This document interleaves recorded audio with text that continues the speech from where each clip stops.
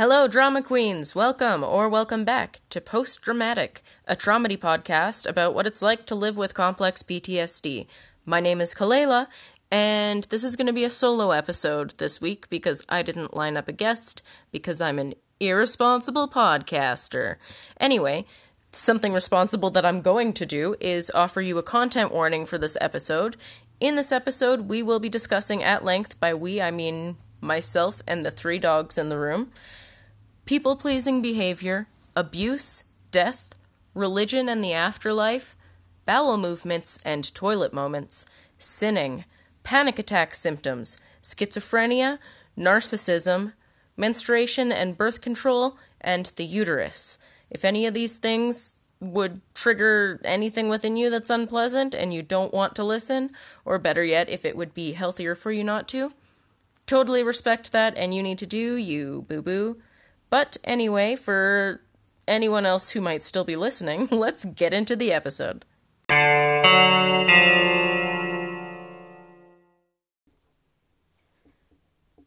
Alright, so these dogs are going to be making noises. I don't know what kind of noises, hopefully not barking.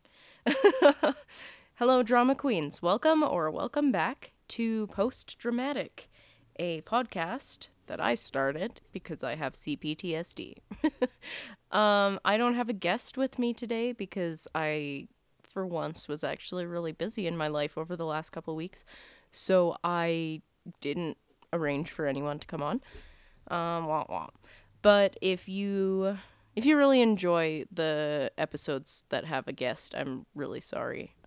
You're gonna miss out on something you loved this week because I got busy. But if you do like the rambly just me podcast episodes, then welcome to this, because that's what this is gonna be, I guess. Hang on, let me adjust things.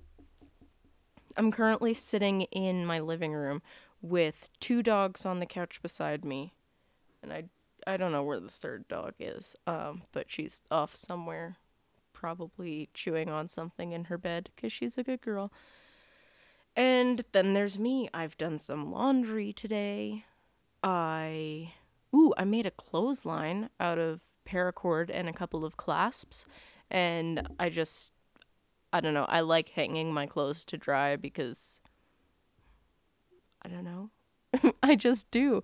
My great-aunt and great-uncle always used to hang their clothes on this giant, incredible, like, handmade clothesline that they made by hand. Wow, imagine that. But I always thought it was so cool because it was like a flagpole. Like, you could reel it in, like bring the line down and then pin all the clothes on and whoosh, whoosh, whoosh, like slide it along and then just pull it back up so that nothing and no one could reach it to tamper with it while it dries.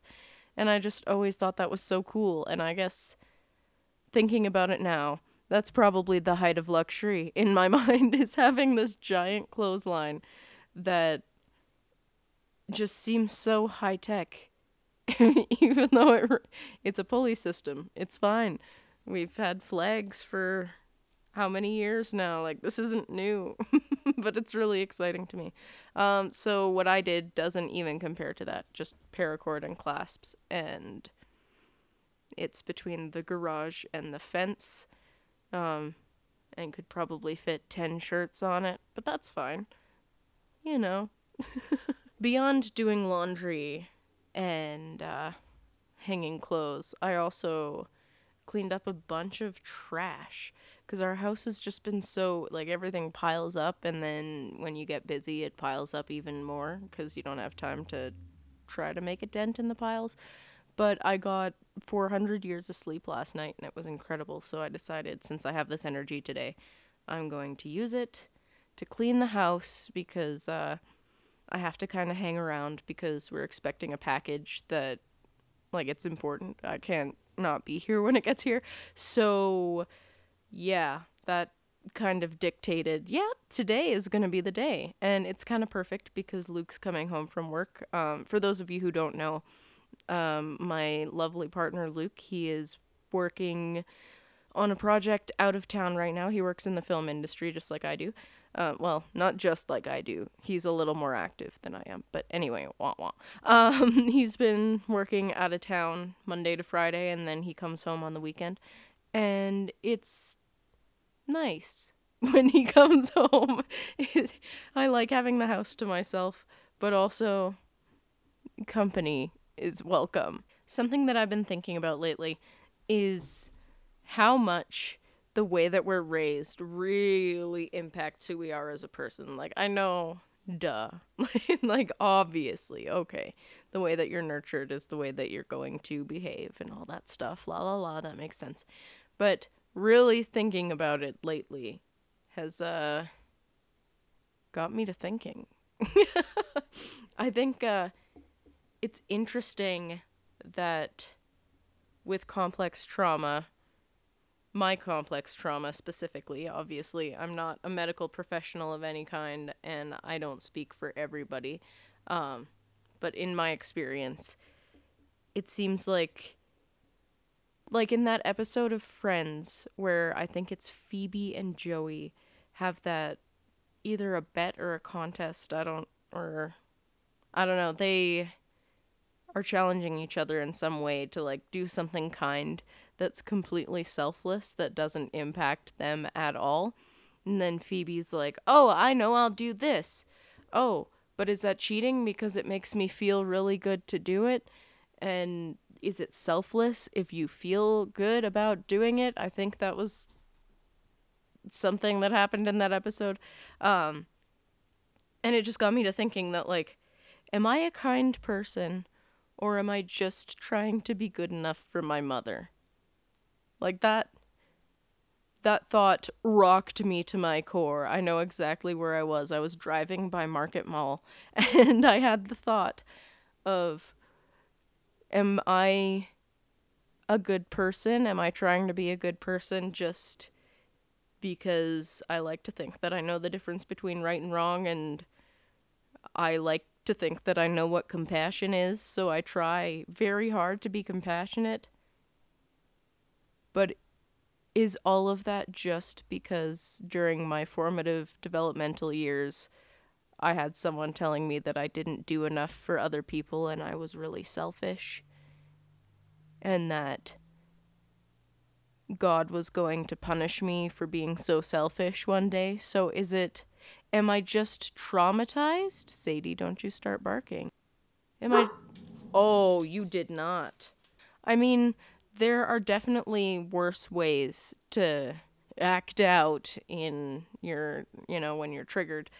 Like, instead of doing heroin or becoming violent, I buy a coffee for the person behind me in line because I hate myself so deeply and think, what have I done to be kind today?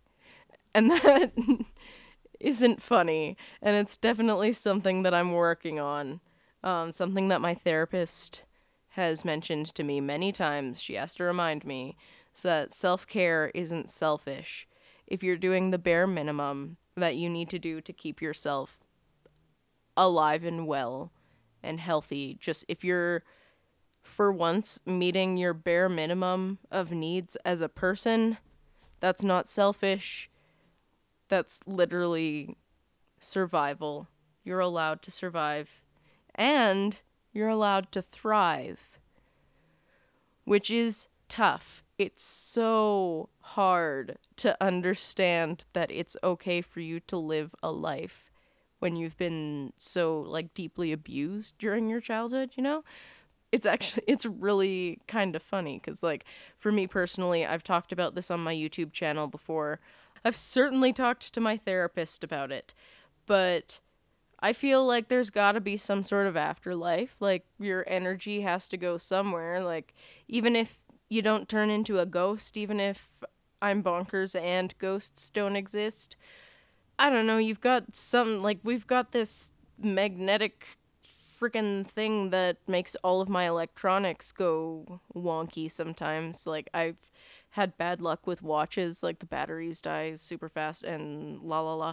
And I've heard that's a thing. I can't remember what it's called, but if somebody does know, please comment on something somewhere and let me know what it's called. But when you're, oh, I can't think of it. Your wavelength, like your, I don't know, the electric whatever in your body and the electric whatever in the watch or the cell phone or the this or the that, they just don't jive, and thus wacky electronics, you know? But yeah, so that, like, does that just stop when we die? Like, does it, I don't know, I think it has to go somewhere, even if we become electricity or something. I don't know. It's gotta go somewhere. And, like, somewhere that I'd like to believe that it goes is an afterlife. Because scientifically it makes sense, right? I don't know. I sometimes wonder, like, does your consciousness go somewhere? Is this just, am I just a brain that's having thoughts?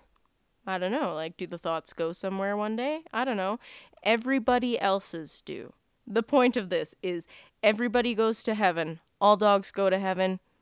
All freaking anyone who hasn't decided genocide is okay, they go to heaven, except for me. There's this fear that I have that there's something, but just not for me. And I think that's, well, no, duh, obviously that's a trauma thing. Because God was used so heavily against me when I was a kid that, of course, I'm gonna worry that there's no heaven for me. But it's just, you know, stuff like that. People do good things to try to get into heaven. I do good things to try to never stop existing, even if it means that I go to hell. I don't know. I don't believe hell's a real place. But yeah, there's many worse things that a person can do than try to be kind when they're feeling triggered and hate themselves. But it's also really exhausting to constantly try to be good enough, like literally not to do well enough, but to do enough good to kind of undo all of the criticism that you received as a child, I guess. I don't know. Someone out there is going to understand this, and that's good enough for me. But I don't know. I like to be a nice person, but I've started realizing lately, if I don't do absolutely everything that I can and drop everything anytime anyone needs anything, I feel so guilty because I was taking care of myself by saying no. If I had plans with a friend or a family member and someone was like, oh, hey, if it's convenient for you, can you come help me with XYZ? And they won't even be asking much of me. They won't need it that badly. It's just kind of like, hey, if you're not doing anything today and you want some free beer, do you want to help me move boxes from point A to point B because I'm moving? And if I have something else going on that's fun for me, I will feel so guilty, probably for the rest of my life, for not dropping it to go and help this person that was so desperately in need, that had their whole family and really just wanted it as a time to hang out. And everything gets taken so personally, I guess, when you have the trauma brain. Like with complex trauma, it's they call it complex for a reason. I don't know why they call it complex. I don't know everything. I'm not a doctor. Not that doctors know anything. I mean everything. Doctors know things. Trust me, they do. But do they know everything? No. Nobody does. I digress. I think a lot of the time with complex trauma, the game of survival as a child was to please others and to appease those who were raising you. A thing with complex trauma is, I believe the definition, it's not word for word or anything, but I believe it's something to the effect of repeated and prolonged trauma, usually during childhood and usually from primary caregivers. So typically parents or foster parents or whoever is raising you when you're a child, if they're constantly like abusing you, or even if you're not being abused, even if you just live in a traumatic situation where it's just chaotic all the time, you're constantly in a state of fight or flight. Sadie, don't do it. I see you hearing those kids walk by. Reading Hannah Hart's book, Buffering, Unshared Tales of a Life Fully Loaded, I believe. I related to it so much because while our circumstances were a little bit different, because no two stories are the same, like detail for detail, and if they are, that's spooky, and you're supposed to have that person in your life, whoever's story matches up with you.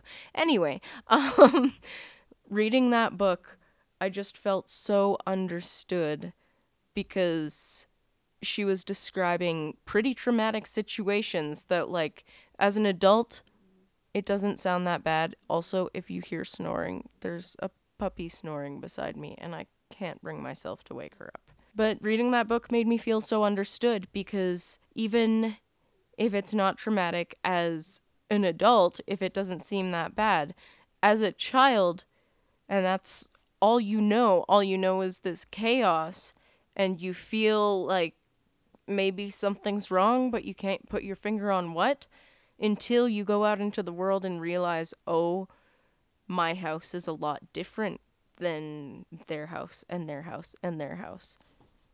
You don't know something's wrong until you're exposed to other things. And I grew up in a home where my primary caregiver constantly let me know that she was in touch with God and would know anytime I did anything wrong.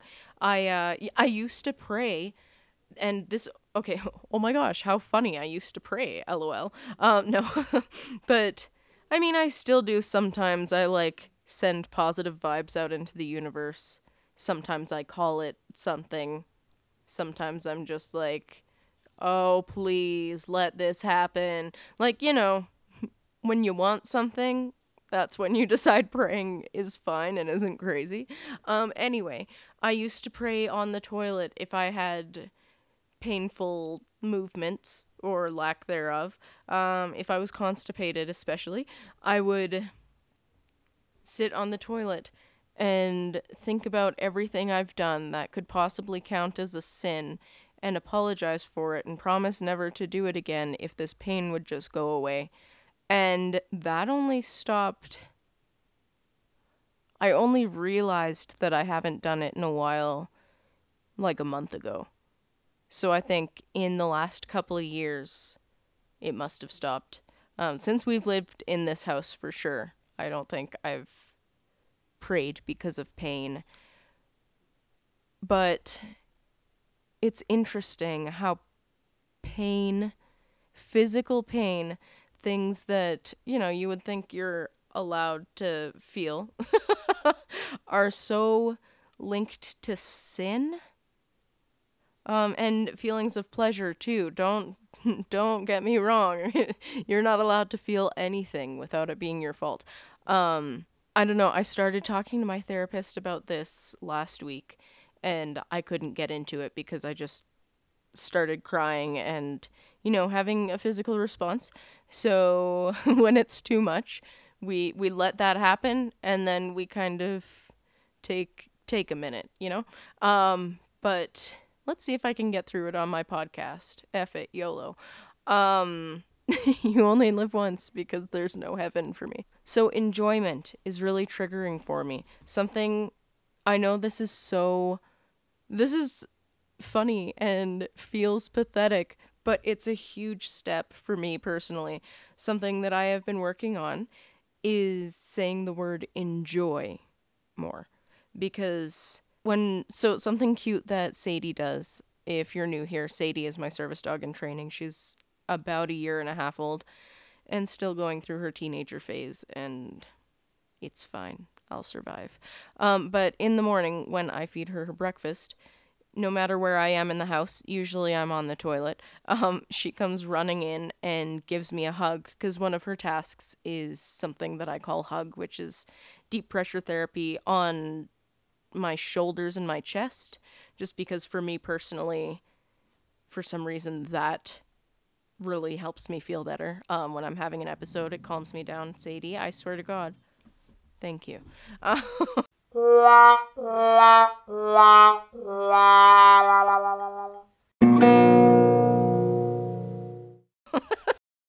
Anyway, so when she comes and does that, she's so happy and so satisfied, and she's licking her lips and licking my face and just so happy, and it's so sweet.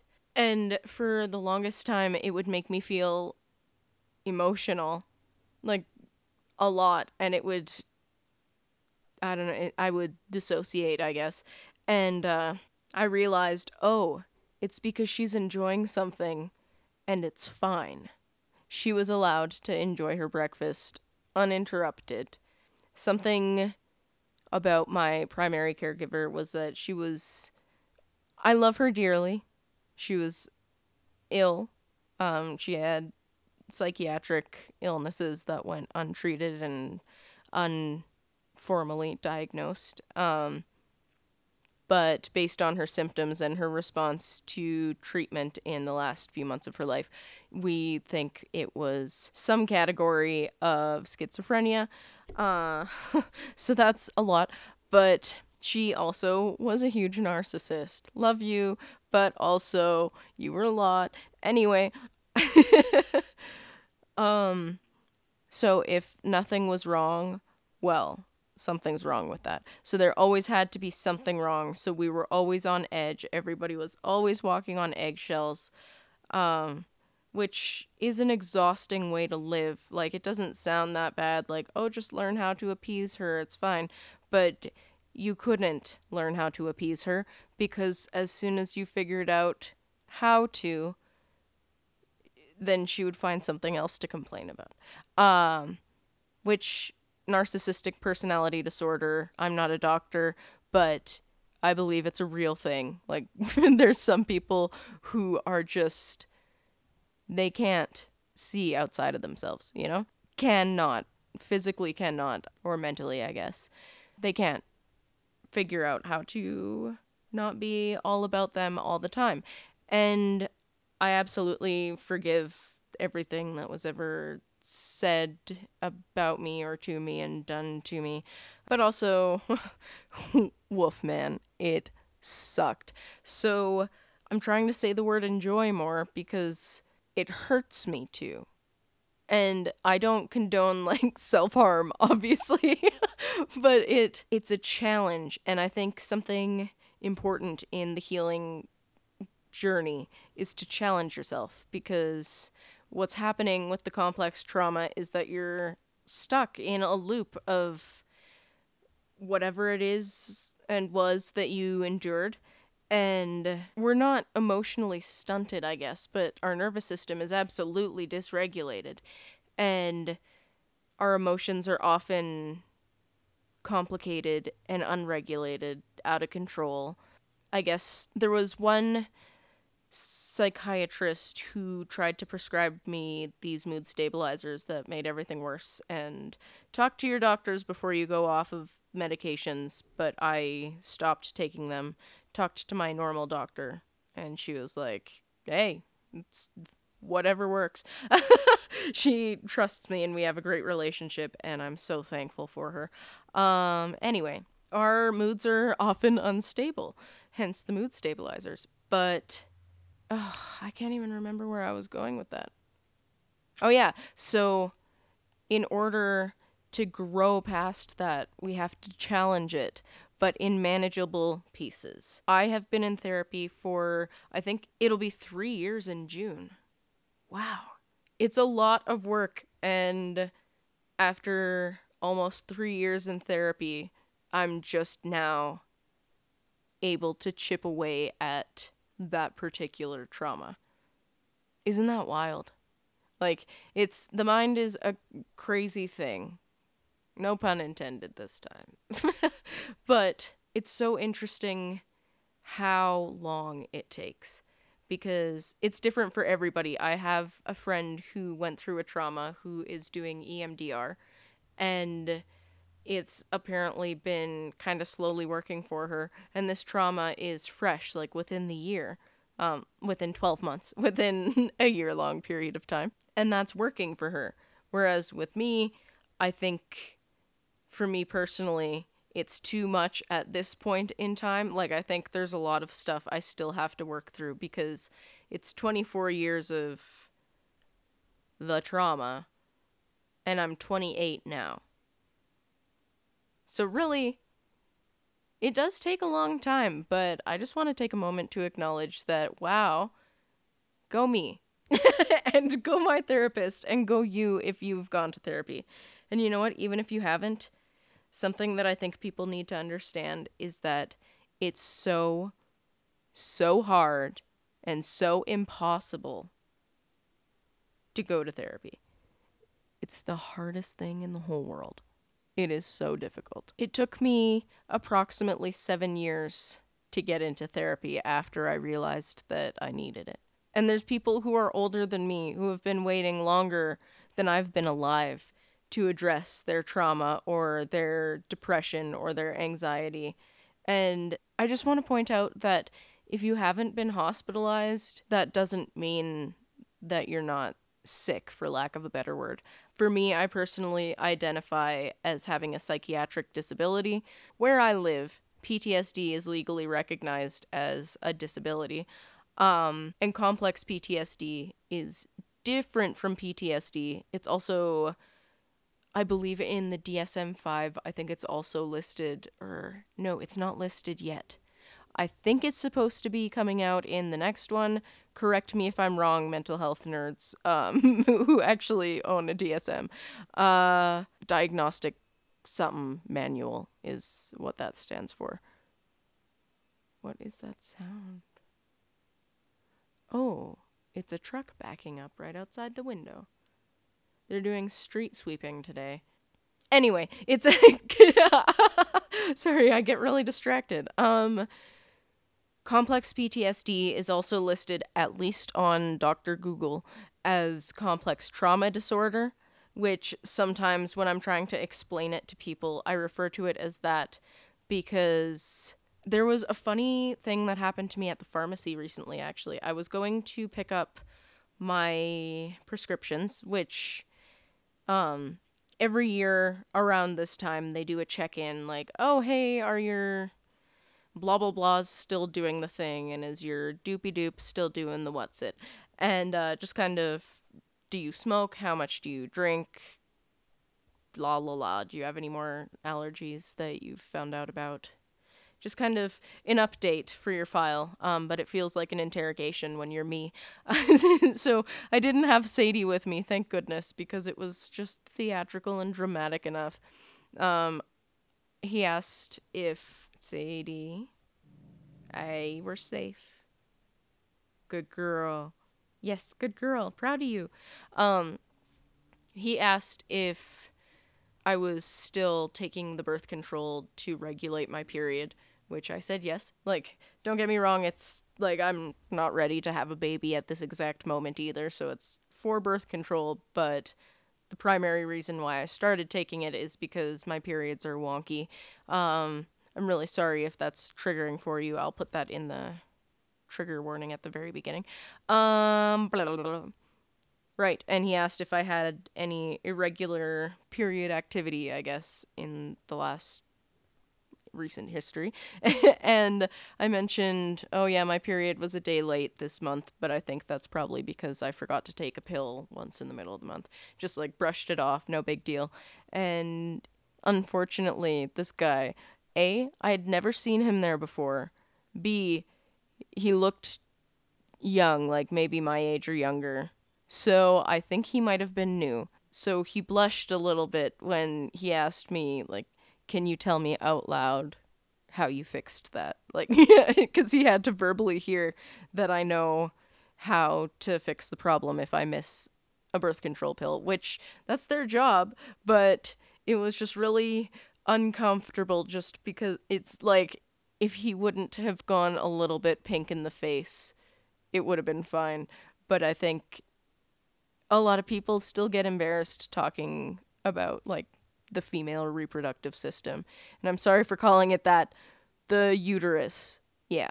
That happened and it was awkward. And then he asked me what I was taking the antidepressants for. So I said complex PTSD. And then he paused for half a second and then wrote down PTSD. Because it's not like technically officially recognized as a legit disorder yet, which is probably why I had a psychiatrist try to diagnose me with bipolar 2 after knowing me for 20 minutes. That was fun. Wow, was that a dramatic day. I had to leave work to go to this appointment and then go back to work after. And it was so triggering and upsetting. And I work in the film industry, so the subject matter of the scene that we were shooting when I got back from this appointment was very triggering for me. So I had a very, very big anxiety attack in one of the rooms of the set. I locked myself away because we were rolling. I didn't have anything to do anyway. And I just had a massive episode, and then I was like, hey, I'm sorry. I have to go. Like, can't. Literally can't. And that's pretty frustrating because it's so physical. There was a time recently when I came home and Luke asked me a question about something as I was walking through the door, and I was having a good day. I was fine. But in that moment, something in my mind and body felt attacked. Like, not attacked, but I guess it took me by surprise, which then made me start shaking and crying, and then that made me get mad because I was having a good day. My partner asked me an innocent question when I came home with the dogs, or whatever I was doing. I don't know. I walked through the door and he was like, oh, blah, blah, blah, the reasonable thing. And then I was like, theatrics. And it's just really frustrating that your nervous system is so in control of your life because throughout the years of your life when you were learning how to human and learning what your needs are, and your body knows whether or not its needs are being met, allegedly. So you are just shaped into this big blob of anxiety for the rest of your life. And it's possible to move past it and to not be triggered as often. But at the same time, it's just super annoying that I have to bring a dog with me everywhere now because my body is out of control. Isn't that fucked up? I mean, don't get me wrong. I love her, but it's not fun to have a service dog, especially when it's for an invisible disability, because people will ask. They don't know that it's rude. They'll be like, oh, who are you training her for? Is she gonna go help somebody one day? And if I don't just say, yes, it turns into a big conversation about, oh no, I'm actually training her for myself. Oh, why do you get to have a service dog? It's never why do you need one, it's why do you get to have one, or oh, what is she learning how to do? Which I really prefer the second one because it doesn't imply that I'm lucky to be disabled. Hashtag just CPTSD things. Anyway.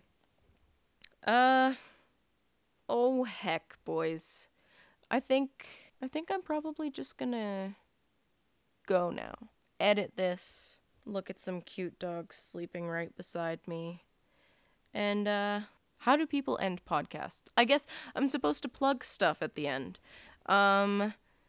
If you have any questions or comments or concerns, you can send me an email at posttraumaticvictory@gmail.com. That is posttraumatic, TRAUMATIC, victory@gmail.com.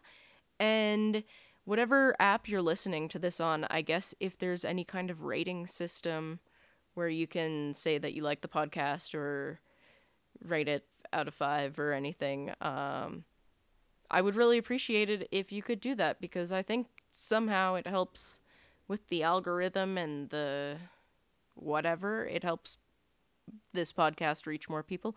If you feel like supporting me on Patreon, you can go to patreon.com/Kelela.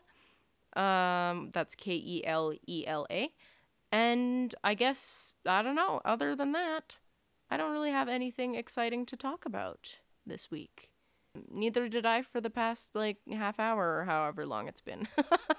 But anyway, thank you for listening, and I guess I'll talk to you next time. Don't forget to be kind to yourself and others today. Goodbye.